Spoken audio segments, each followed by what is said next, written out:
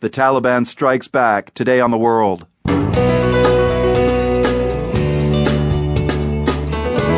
I'm Marco Werman. Taliban fighters take the Afghan city of Kunduz, and the government fights back.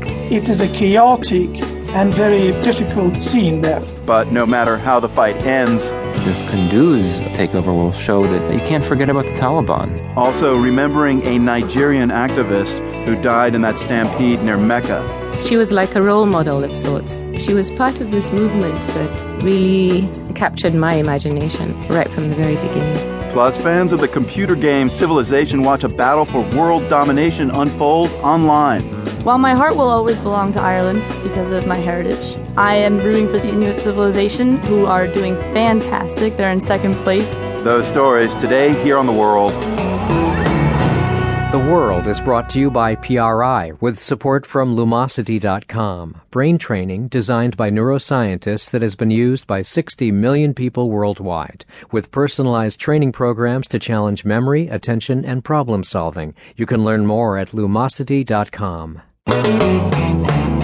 I'm Marco Werman, and this is The World. Out of the blue or not, it might seem like the Taliban takeover of the northern Afghan city of Kunduz came out of nowhere. But if you follow Afghan news closely, you are not surprised. The Taliban are staging a resurgence in Afghanistan 14 years after losing power there in the wake of the U.S.-led invasion of the country. We'll hear more on just how significant that Taliban resurgence is in just a few minutes. First, though, let's turn to our colleague Harun Najafizadeh with BBC Persian in Kabul. He says clashes continue in Kunduz as Afghan government forces try to retake the city.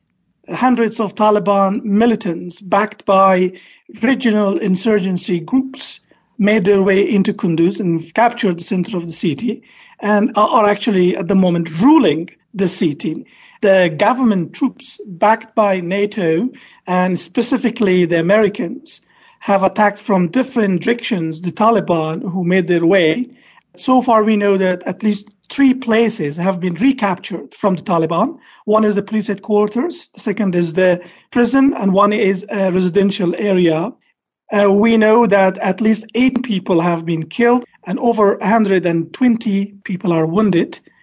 So the situation is pretty tense at the moment. Just remind us, why is it strategically important to the government and for the Taliban? For the Taliban, it's very crucial to capture Kunduz because first, they have failed to capture the center of a district for the past 14 years.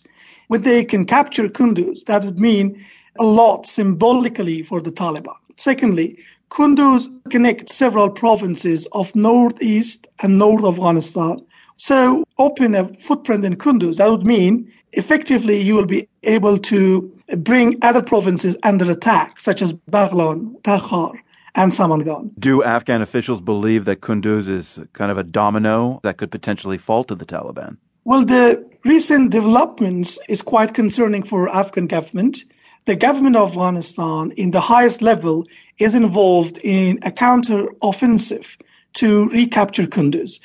But let me also emphasize that if they do not free Kunduz from the Taliban in a day or two, it will be too late. Why will it be too late in a day or two? Because in that case, the Taliban will sort of strengthen their positions. And in that sort of scenario, it will be hard for the Afghan government troops to push them back from those areas. President Ghani says that Kunduz fell to the Taliban in part because his government did not bomb Taliban positions because they were worried about civilian casualties. But now he's allowing it, at least by the Americans. Is that right?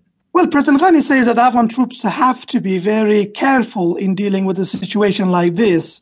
Specifically, the Taliban are, according to him, are hiding behind civilian areas. What have you heard today from residents of Kunduz? Is there a lot of fear?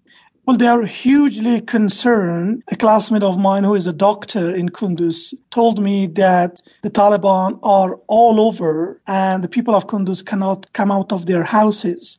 He told me that he still hears gunshots and shooting in the city of Kunduz. What are the risks, say, to your friend the doctor if he leaves his house? His concern is that he might be caught or he might be arrested by the Taliban for not having the feature the Taliban requires for a proper Muslim and speaking a different language of other of the Taliban. So there are several